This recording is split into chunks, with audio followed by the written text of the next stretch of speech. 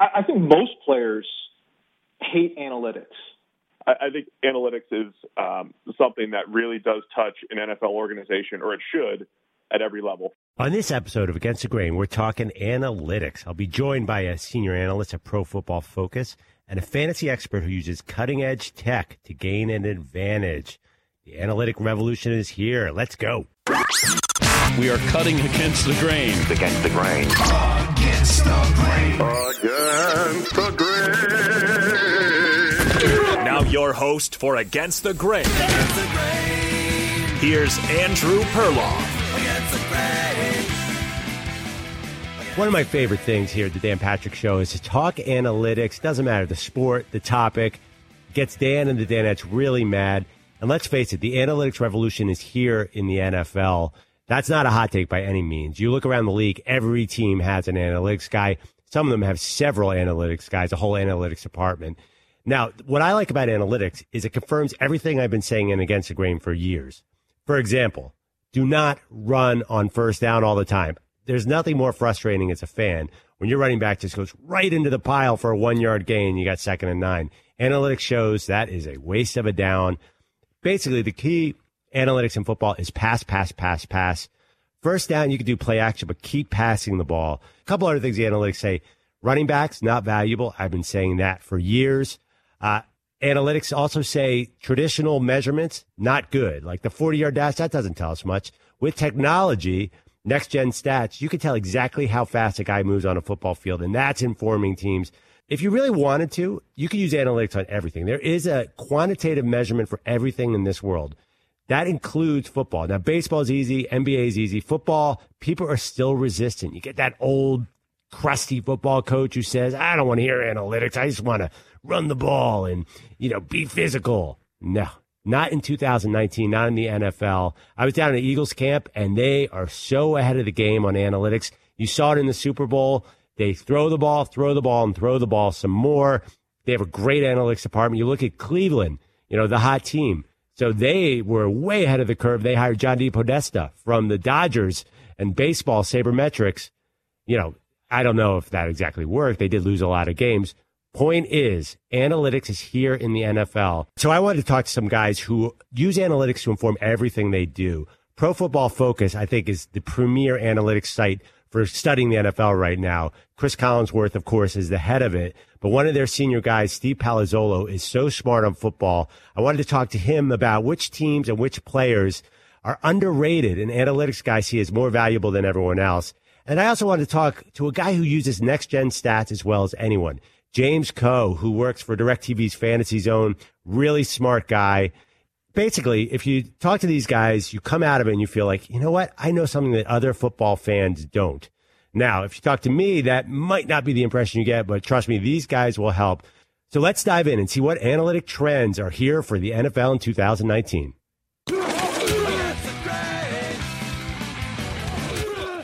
All right, it's my pleasure to welcome my friend Steve Palazzolo here from Pro Football Focus, senior analyst. And Steve, I've been listening to you and Sam Monson on the PFF NFL podcast a lot lately. Now, it's funny, you guys had a debate a couple months ago. How much real life do you try to put into your podcast, and how much straight football do you guys do? Because you had a talk about the coffee maker that I was totally into. Yeah, well, especially during the off season, I think it's a lot more coffee maker and family vacation discussion. But we try to balance it a little bit because we see each other in the office all the time, and sometimes we get on each other's nerves, and sometimes that comes out in the first few minutes of the pod, and then we dive deep into the football stuff. Now, the other day, you guys did something that really just shocked me. Now, you sat in Chris Collinsworth's chair in his office. What did you do here? The big honcho over at PFF? Yeah, so he obviously, he owns PFF, and he has the best office at PFF. And we have a small studio that is starting to fill up. So we said, look, we need an alternative place to maybe film our podcast. And Chris is not always in the office. He's traveling. He happened to be at the Hall of Fame game last week. So we said, let's do a little trial run. So we stole his office. We filmed it. He listens every week. And we haven't gotten fired yet. So we might end up trying it again. It was a comfy office for Chris and a good setup for the pod. Wait, so he didn't say anything to you? He was cool as far as you know. Yeah, well, I don't know if he's gotten around to listening to it Oh, yet. I think okay. once he listens to it, he'll have some feedback, or we're getting fired. We'll see what happens. Be careful because Chris probably listens to this podcast. He's a huge. Have I ever told?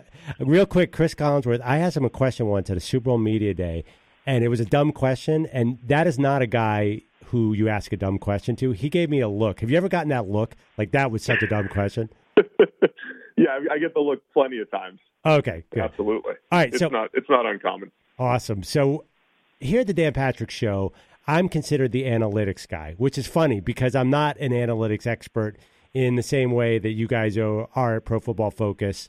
But I do generally believe that analytics have had a huge impact on every sport, including the NFL. So when the guys give me a hard time about saying, the analytics say this, or teams rely on analytics in this way, what's a simple answer to those sort of traditionalists who don't buy the analytics revolution? Yeah, I think it's just because analytics a lot of times is this broad bucket. It's this broad term. And when people hear analytics, they think either, okay, that means go for it more on fourth down, or, this play calling decision, or this team building decision. But it's really all of that. So I think the simple answer is, football is a game specifically that's built on having a ton of information. The hours and hours and hours that scouts put in to figure out what a player is, that coaches put in to figure out a game plan and how to attack defenses. All that is taking a whole bunch of information so that you can make the best decision. And analytics is that exact, adding information to make a better decision. So I think it's a crucial part. The tricky part is taking mounds of information and figuring out what's most important, and I think that's where people say, well, analytics can't measure heart, or they can't measure this or that. But, over time, I think heart shows up. The guys with heart play better, So I think analytics is something that really does touch an NFL organization, or it should, at every level, from player personnel to in-game decisions to roster building decisions and theory and all that stuff. So I think it's a crucial part, and I view it like blackjack. Blackjack has certain odds. Yeah. When you're showing this card and the dealer's showing that card, do I hit? What do I do? And sometimes they go wrong. Sometimes you bust. Sometimes dealer bust. Whatever happens, but over time, if you make the right decision, you're giving yourself a better chance to win more money. We had a discussion during the draft about Nathan Peterman, the much maligned former Bills quarterback. Your guy. My guy. It's funny. He's come up on every podcast episode. Now, interceptions a lot of times are not purely the quarterback's fault. I know you guys know that. But that brings me to a bigger question. How do you differentiate, because football is such a team sport, how one guy measures when he's really being affected by so many other guys? For example, a quarterback, if he has a great offensive line, has an advantage over another quarterback, but that doesn't necessarily show up in the numbers that are related to him. So how do you distinguish all that? In baseball, it's easy. There's a pitcher and there's a batter. In NBA, there's 5 guys on the court. In NFL, you're so interdependent. I feel like analytics sometimes can be a little less effective depending on how you use it. Yeah, so it's a great question, and that's usually the example that comes up. Baseball is very easy, pitcher versus hitter, and, isolate the defense a little bit. But I think in football, yes, there are many moving parts, but I feel like quantifying them might be even more important because there are so many moving parts. So I would say it like this. Perhaps a QB's performance is dependent on more things, or maybe isn't as stable than, say, a hitter's performance in baseball. But if you can get a little bit better at isolating the quarterback, and then a little bit better at isolating the O-line, and a little bit better at isolating the receiver, then you can start to piece together what makes a passing game tick. So while in isolation, maybe a position might be as easy to identify as, say, like a power forward in basketball, or a hitter in baseball, I think getting a little bit better at evaluating each piece in football can help the whole, if that all makes sense. But absolutely, we do our best to say, look, here's a throw by the quarterback. It's a great throw. It got dropped. Give the quarterback credit, downgrade the receiver. And over time, if the data is big enough, you can sift through what the most important pieces are and say, look, here's what this guy did when he was in a clean pocket. Here's what he did when he was under pressure. what if you give him an O-line that's going to put him under pressure a lot, and then you can predict his performance better. So you isolate the parameters and then, kind of try to predict what guys would do in specific situations that, you project based off the supporting cast and supporting talent. Awesome. So let's get down to some specifics. Give me a quarterback who looks better through analytic eyes than, say, the mainstream media's eyes. Yeah, so Jameis Winston is the guy I always kind of go to bat for. Not because he's been great yet, but he's got this grading profile that suggests a breakout season at some point. Some point in the next 10 years, Jameis Winston's going to break out. That's my prediction. But from a PFF standpoint, we grade every single player on every play, and he is at the top end of our positively graded throws year in, year out, but at the top end of our negatively graded throws. So he's highly volatile on a play-by-play basis, which is the exact same profile we saw from Cam Newton and have seen from Carson Palmer through the years. And both of those guys had that 2015, it happened to be in the same year, that random year where they became an MVP candidate and kind of put it all together. And those positively graded throws, were great. They carried their team. And they cut down on the negatively graded throws for that one season. I feel like Jameis kind of has that in him. So he's got this profile that in 1 year, you're going to be surprised. He'll be a top 5 quarterback, and the Bucs will win 11 or 12 games. Could be this year with Bruce Arians. Yeah, I like it. Let me ask about a couple other quarterbacks. Carson Wentz, analytic-wise? Yeah, so he's a guy, I think we've got him as like a fringe top 10 guy. I thought his MVP season was a little bit inflated, So, again, we're trying to find out the stuff that's stable, right? So what can you bank on year to year? In that MVP season, he was incredible on third down, which is great. Give him credit. That's a tough thing to do, but it's really tough to sustain. And he had the highest accuracy percentage on tight window throws. So when there was nowhere to put the ball, he was putting it in there. One of those things, again, that fluctuates year to year. So last year in tight window throws, he dropped down to 16th, which is kind of expected. You're not supposed to be able to do that every year. So I think his high-end play is sensational, and it can lead to that MVP caliber season, especially with that supporting cast in Philly. But I think he's, in that 10 to 15 range as far as the best quarterbacks in the NFL at this point right now. Wow, that's so interesting. Did you see that NFL top 100 list? And he was down in the 90s or in the 80s, and I'm from Philadelphia. I don't like that list. Yeah, I don't like it. I knew you didn't, but I'm from Philly, so people were mad. It's funny because it's based off of last year, and he did get hurt, and it's just what's that last perception that you have of the player. And Philly fans are funny because we keep saying that they've got this great offensive line. They hate when we tell them that they're good.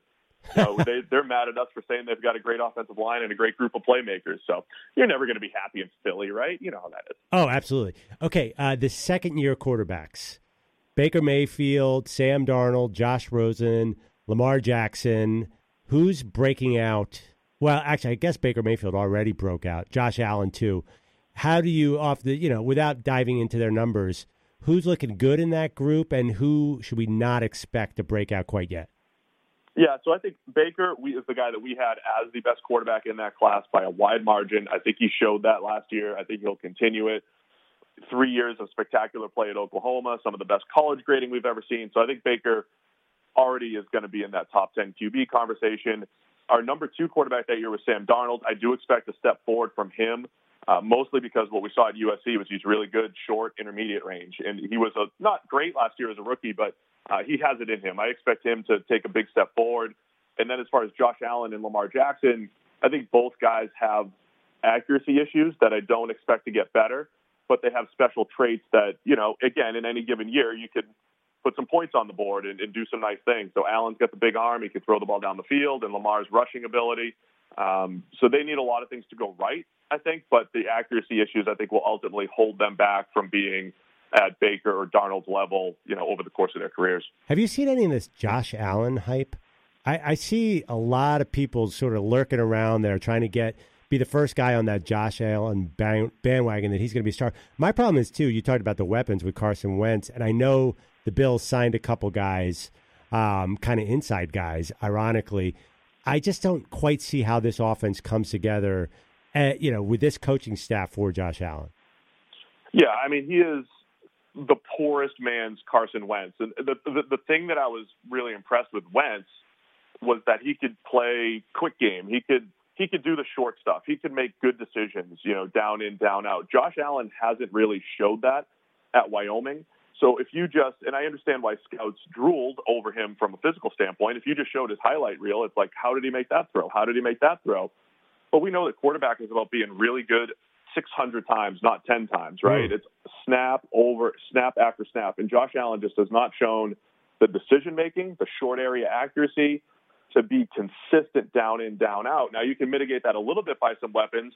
John Brown's a decent deep threat. Cole Beasley can get open in the underneath game. I think it'll help, but I don't expect Josh Allen to become a top 10 quarterback anytime soon. I expect him to be a guy that could stumble into a really good season with a lot of touchdowns, add some value as a runner, and drive the ball down the field in kind of a volatile fashion.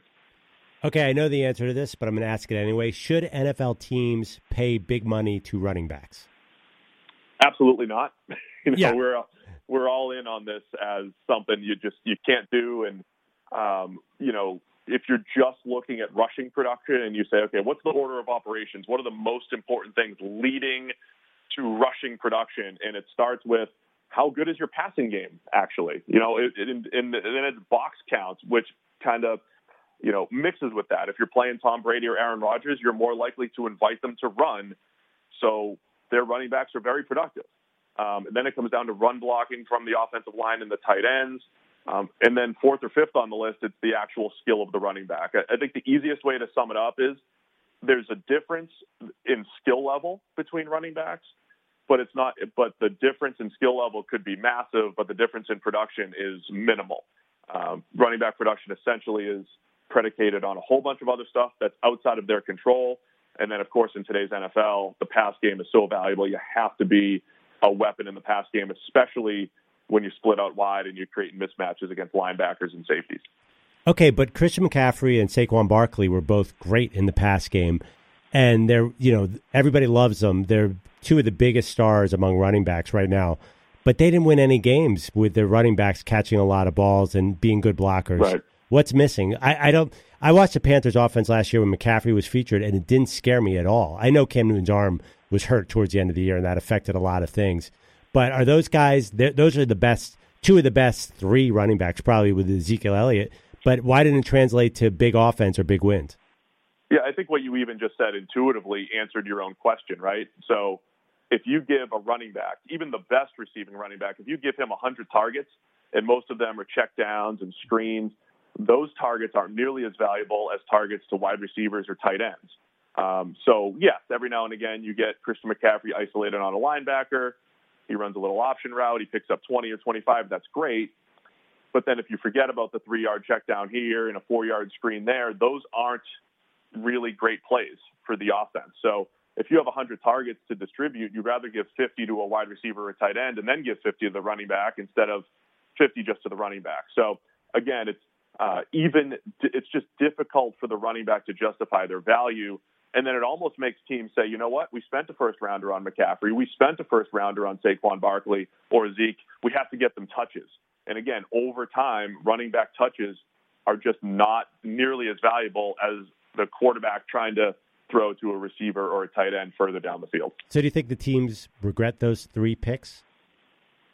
I don't think they regret them. I think they all think that they're good football players. I think it's really, really tough to disconnect how good a player is with how much he's helping you win. And we're trying our best to do, help with that at PFF by coming with wins above replacement, the popular baseball stat and other sports where we can actually isolate how much a guy's contributing to winning. So, yeah, even the best running backs, there's just not a big difference in what they add to winning.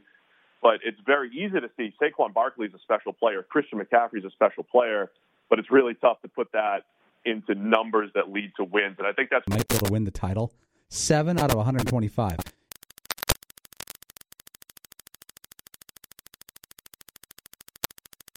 A team that is going to get better this year and a team that's going to regress. Well, I always say the Bucks are going to get better every year. I'll be right one of these years. I mentioned Jameis earlier. I just think Arians there, Todd Bowles there on defense. They just have some nice pieces to get better, even though it's tough in the NFC. I think the Bears are our team to just regress here. I think a lot of Bears fans are doing the making the mistake a lot of fans make is like, hey, we were great last year. We're just going to get better. But it's really tough to sustain 2 straight years of elite defense. They were great last year, but defense is very much driven by who you're going to play. The schedule's a lot more difficult. And Mitch Trubisky, his statistics were way better than what he played last year. He needs to take a huge step forward in year 3, I think, to show that he's the franchise guy there, even though statistically he was good. So I think the Bears regress in part because of schedule and in part just because they overachieved so much last year. So what's new this year at Pro Football Focus? Yeah, it's just our PFF Elite package. That's the best package we have there. We added we have NFL Greenline, which is our picks product if you're into wagering a little bit, and we're adding a whole college Greenline product. So we'll have all of our college picks in there, and of course all the great fantasy tools, and taking this massive database that every NFL team uses and, trying to push it toward fantasy and help you win your league. So that's all coming hot off the shelf throughout the month of August over at PFF.com. So what's the deal with like your buddies who have nothing to do with work? Do they hit you up for fantasy advice all the time? Do you get to be in their leagues even though you have a clear advantage here? Yeah, we had a nice hometown league that just finished a couple of years ago. I did mop up a little bit in that one. Yeah, I get a little fantasy advice questions every now and again, even though I'm not technically a fantasy guy, but comes with the territory. But you don't have to pay for the PFF package, which is, by the way, a great deal. There's a guy in our league who has it. Let me ask you one more question. So you are taller than me. You're one of the rare people in media taller than me. Is there anyone in the NFL media right now that's taller than you, actually, a non-former player? I know. Did you play baseball? You were. I read on your bio you're a minor league baseball player. Yeah, 8 years in the minors. I bounced around with the Giants, Brewers, and Mariners. Okay. Pitched to Buster Posey and AAA, all that stuff. So I did that first. So there's Sam always loves this. There's somebody in the media that's at least 6'9" or 6'10". He's my height. I want to say he's from Chicago. I never officially met him, but I just kind of see him in random media circles. And Sam thinks it's the funniest thing because anytime he finds somebody my height, he thinks it's great. So that's the guy. It's somebody out there that's at least my height in the media somewhere. Wow. Yeah, because it's really weird when I done a couple of shows with you to look up to you is unsettling because most sports writers are pretty like, they're about 5'11". They're more built like Sam. I mean, let's face it. So diminutive guys like little Sam. Exactly. Yeah. I mean, actually, Sam is only little next to you, but it must be fun to tower over him when you guys are doing the podcast, right? Yeah, it's great. If he gets out of line, he knows. Awesome. I'm much bigger than him. Awesome, man. Well, I really appreciate the time. Yeah, when Nathan Peterman blows up for the Raiders and his man John Gruden, what is PFF going to? You guys are going to have me on. Can I write a guest column celebrating Nathan Peterman's success? Okay. All right, buddy. He's due. He's due to not throw an interception every 3 passes. It's got to get better at this point. Can I sit in Collinsworth's chair for a prolonged period of time?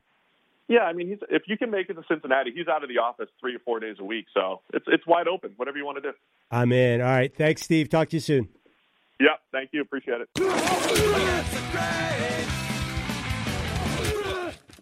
Well, I think we learned a lot from Steve. At least I did, and I will be quoting him and not attributing it to him down the road, as I tend to do. Next, let's talk to a guy who's really, really good at advanced stats, next-gen stats, and can really help you with your fantasy draft, which is huge in my mind. All right, it's my pleasure to have James Koh on right now, a fantasy analyst for DirecTV, the Fantasy Zone, which we love, and a writer for Yahoo as well. James, how you doing? I'm doing great. So I'm always fighting the good fight for analytics here at the Dan Patrick Show.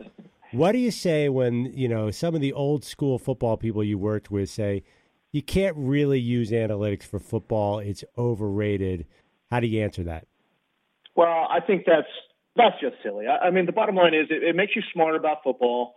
I think the major problem is that smart people are doing this, and smart people love making people feel dumb. I love doing that. I totally know what you mean. So, I don't know. I think my approach has been more trying to make it conversational and digestible. So, I don't know. That's kind of how I view it. Has any former player, you were at the NFL Network, ever really really get bothered by analytics? or any coach give you a hard time? Yeah. I think most players hate analytics. Really? And I think, again, it's because the type of message that analytics folks kind of have, right? In that they can examine the game almost, better than players, which I think is weird. Do you think that carries through in front offices? Do you think an analytics guy makes a better front office guy than a former player? I would think so, because they kind of look at everything objectively. Look, you still need a scouting department because you got to find good players that maybe don't pop statistically, but pop on tape. So that's kind of good. Go ahead. Which teams do you think use analytics in the best way that you know off the top of your head? Boy, I'll tell you what. I like what Cincinnati is starting to do. Obviously, injuries is ravaging what they're trying to do. But the bottom line is they're going more offensive forward, which I think is smart. The analytics tell us that this is a passing league, and you want to be able to pass the ball. So finding coaches that will help make that happen is, I think, a step in the right direction. Wait, you said the Cincinnati Bengals are forward thinking. Are you sure? That something doesn't make sense there. I know. Can I just say this? I think they're going to be an absolute disaster in 2019. Oh, wait, before you go on that, you are talking to a Bengals fan. I'm so sorry. Well, I'm from Philadelphia. It's going to be horrible next year. I'm from Philadelphia, but for some reason, I became an Andy Dalton fan early in his career. I wrote a profile of him when he was coming into the league, and I've always found that the Bengals are the most misunderstood team in the NFL. Like, they were pretty good when Dalton first got there, and nobody thought that was going to happen. Now, I understand exactly what you're saying this year, but I think I am actually trying to be a little optimistic. The A.J. Green injury is killing me because they're terrible when A.J. Green's out on the field. But I think Zach Taylor is going to really make Andy Dalton look good. Andy Dalton had a year where he was an MVP candidate until he got hurt. He can play in the right circumstance very well. I'm actually a little bit worried about his injury history. Yeah. It's a little weird, right? Because starting quarterbacks don't really get that injured, so he keeps getting dinged up. So I'm a little bit worried about that. So we'll see. His thumb, I know he has some thumb problems. There are weapons there though. Joe Mixon, Tyler Boyd can play. Maybe John Ross, Tyler Eifert for the 3 games he's actually on the field. Exactly. We're going to talk about fantasy sleepers in a second, by the way. Are any of those guys, are you high on any of them other than, we're going to take A.J. Green out of this conversation because if you draft him, you're going to have nothing but headaches. Is there any Cincinnati guy? No, there's 0 Cincinnati players that I'm interested in. Even Mixon. And Mixon will go high. Right now, Mixon has an average draft position of in the 2nd round. And I am telling everyone he's not worth it there. I think the offensive line is broken. A.J. Green is going to be in and out of that lineup. Tyler Eifert, as you mentioned, is not a reliable weapon. So I just don't think that offense is going to be very good. And by the way, the defense is just, they're terrible. They were the worst in the NFL last year. They were on pace to be the worst in history. They can't tackle anyone. They can't cover anyone. They never get to the quarterback. But I don't think people paid attention to how bad. I watched Baker Mayfield carve them up. I don't think he had an incompletion for the first 14 minutes of the game against them last year. So I would actually play, if I was doing DFS, the guy's playing today. But before we dive into fantasy, couple questions. Who are some players that the analytics crowd tends to respect a little bit more than the traditional crowd?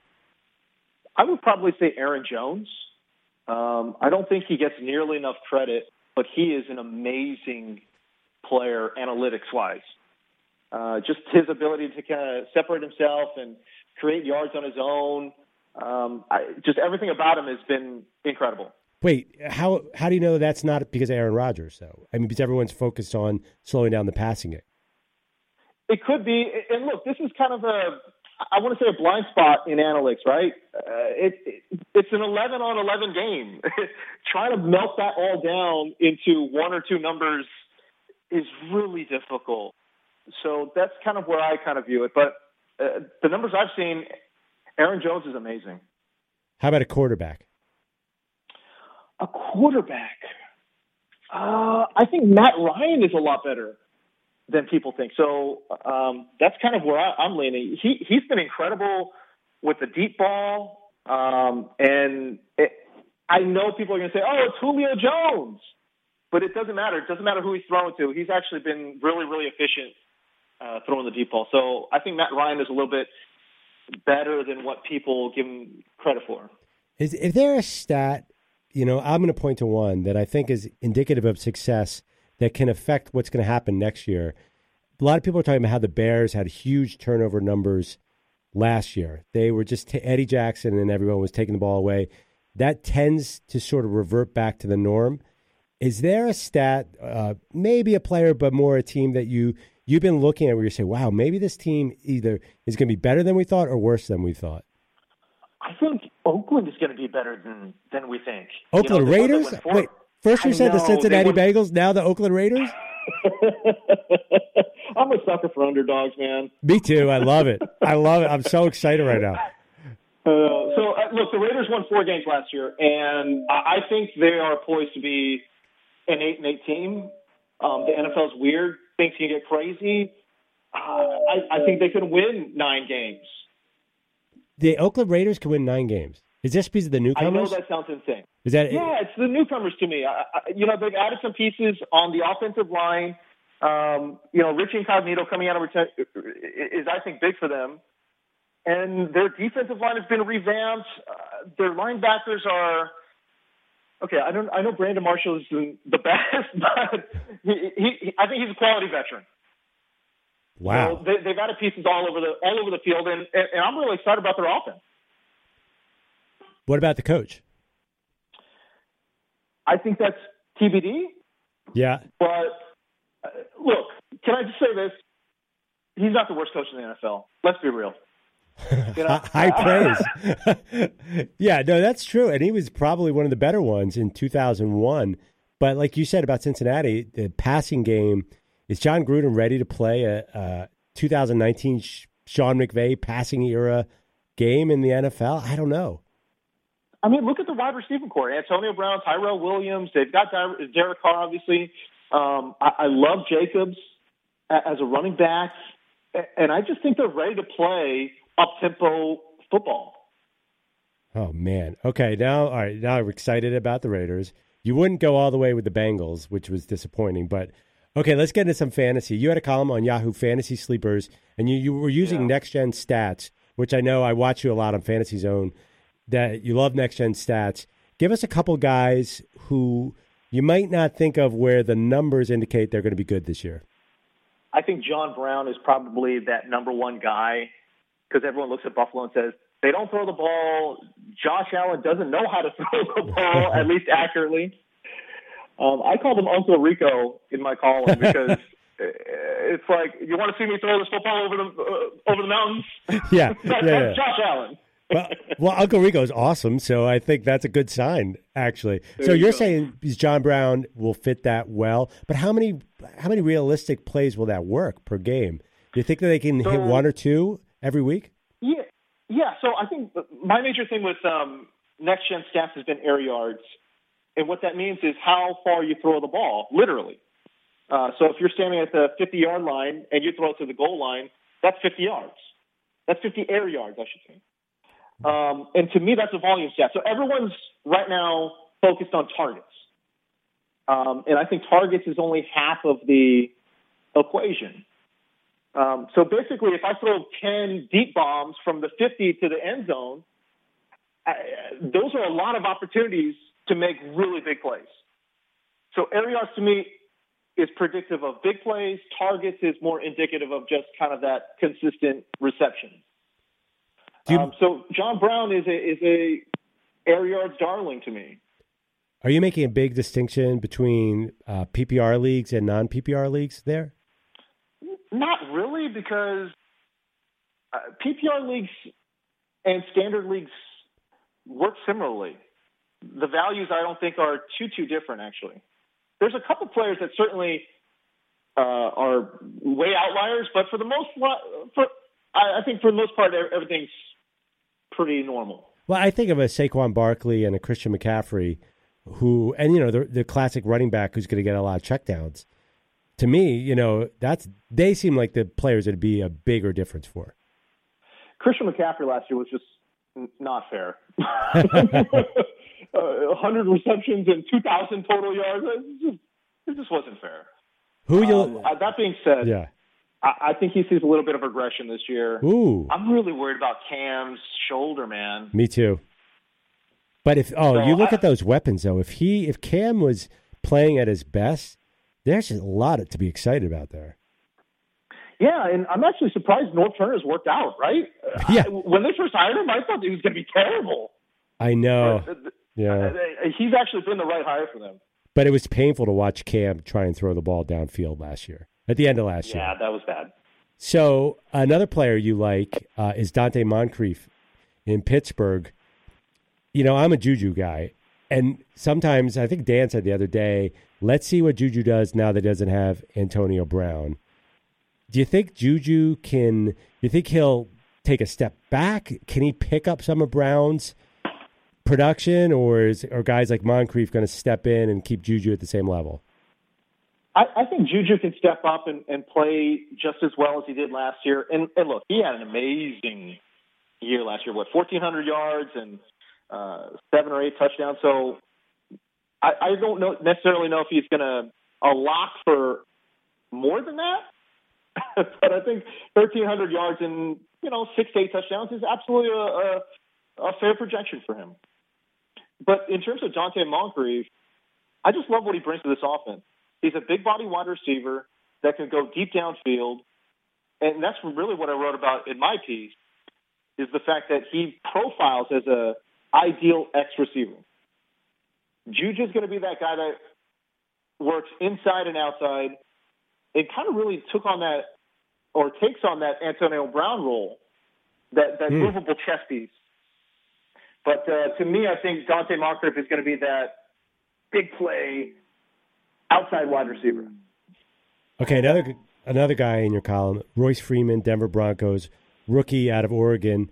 Now, okay, this is a guy where I'm going to go against the analytics. I watched a lot of Broncos last year, and I just felt like he had some big holes, and he took his time to get through them.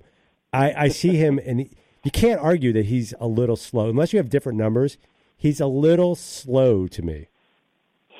I don't disagree with that. That being the play calling was curious to say the least. Mm-hmm. Oh, for definitely. Royce Freeman.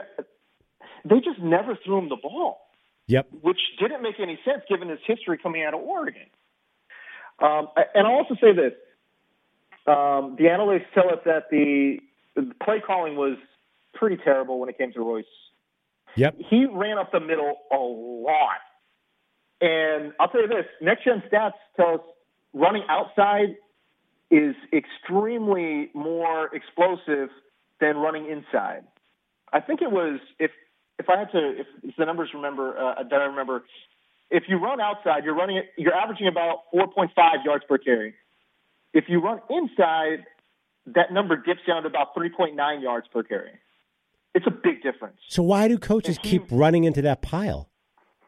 I always wonder about that too. It makes no sense to me.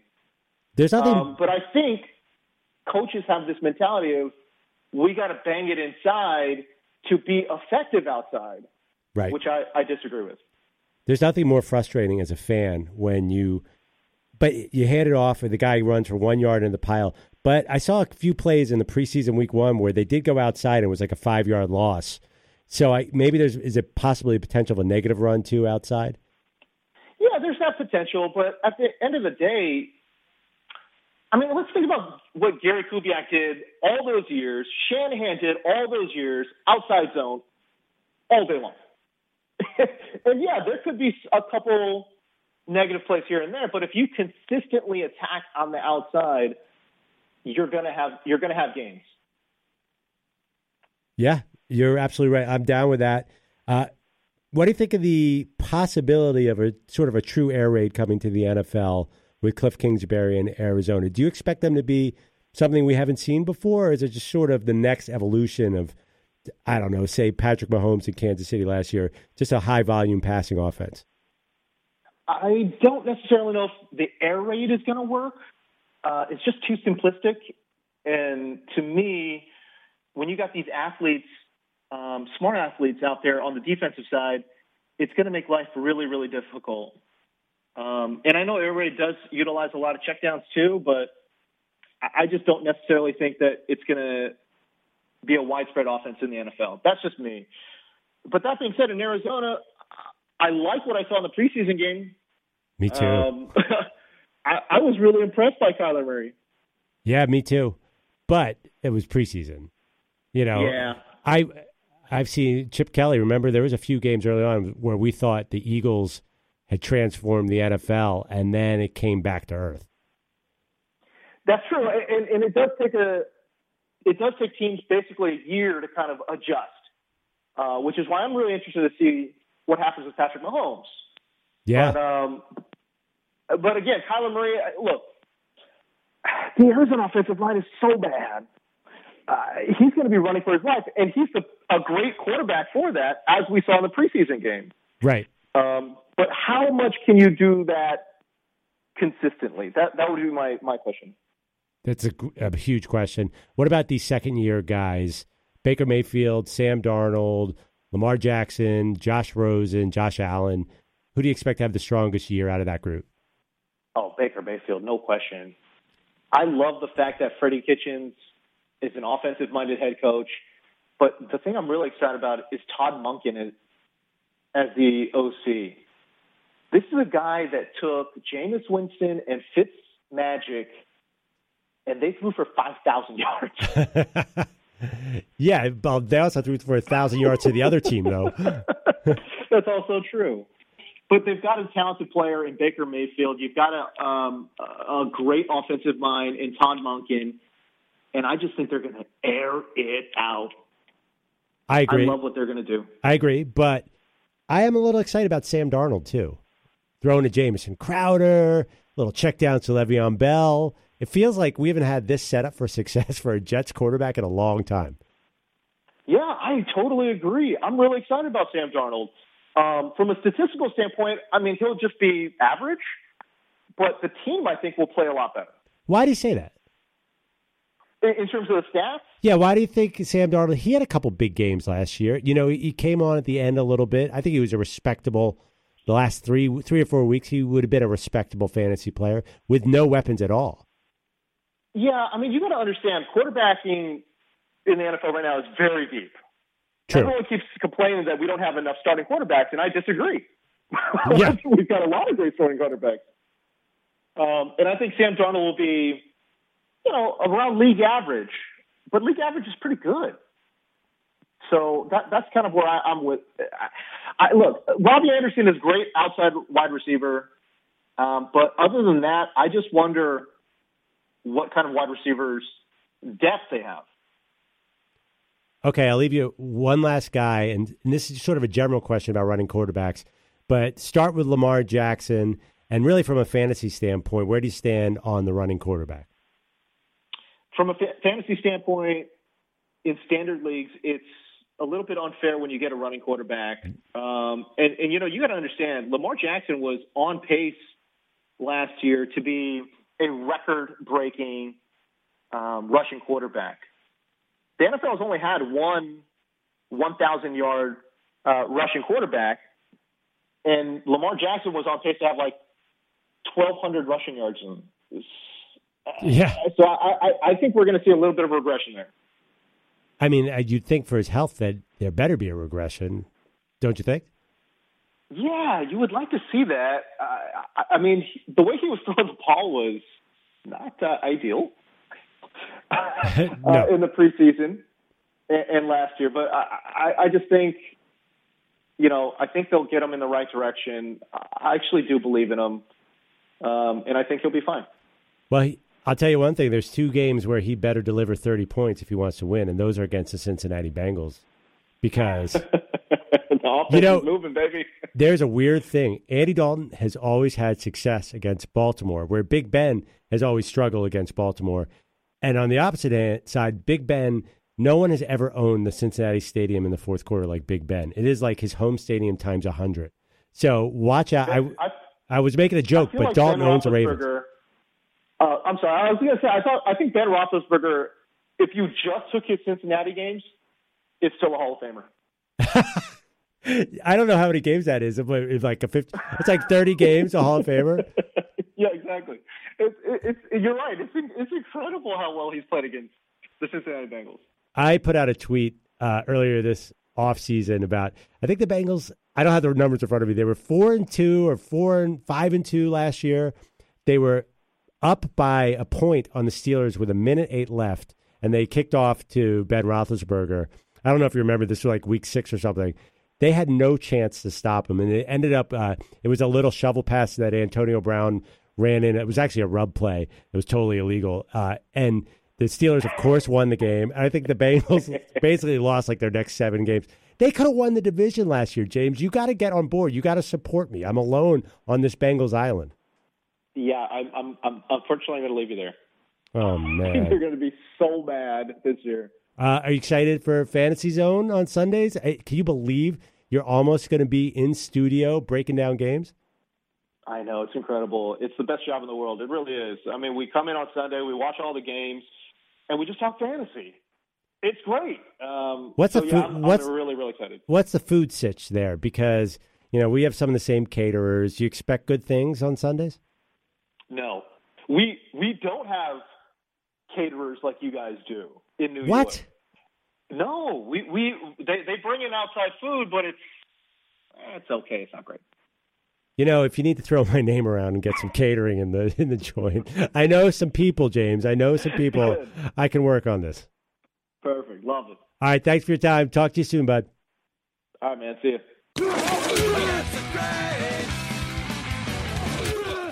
All right. There you have it. Analytics here in the NFL. There's no way to avoid it. My favorite part was talking about the running game and short passing. It's great, but this is an advanced passing league. You have to be able to throw the ball and throw the ball some more. Speaking of throwing the ball, next week, we're going to be through week 3 of the preseason. The quarterback battles will be finished. We're going to break it down and look at who won the jobs in places like Miami and Washington. And we'll break it all down right here Against the Grain podcast. Talk to you soon. Against the grain.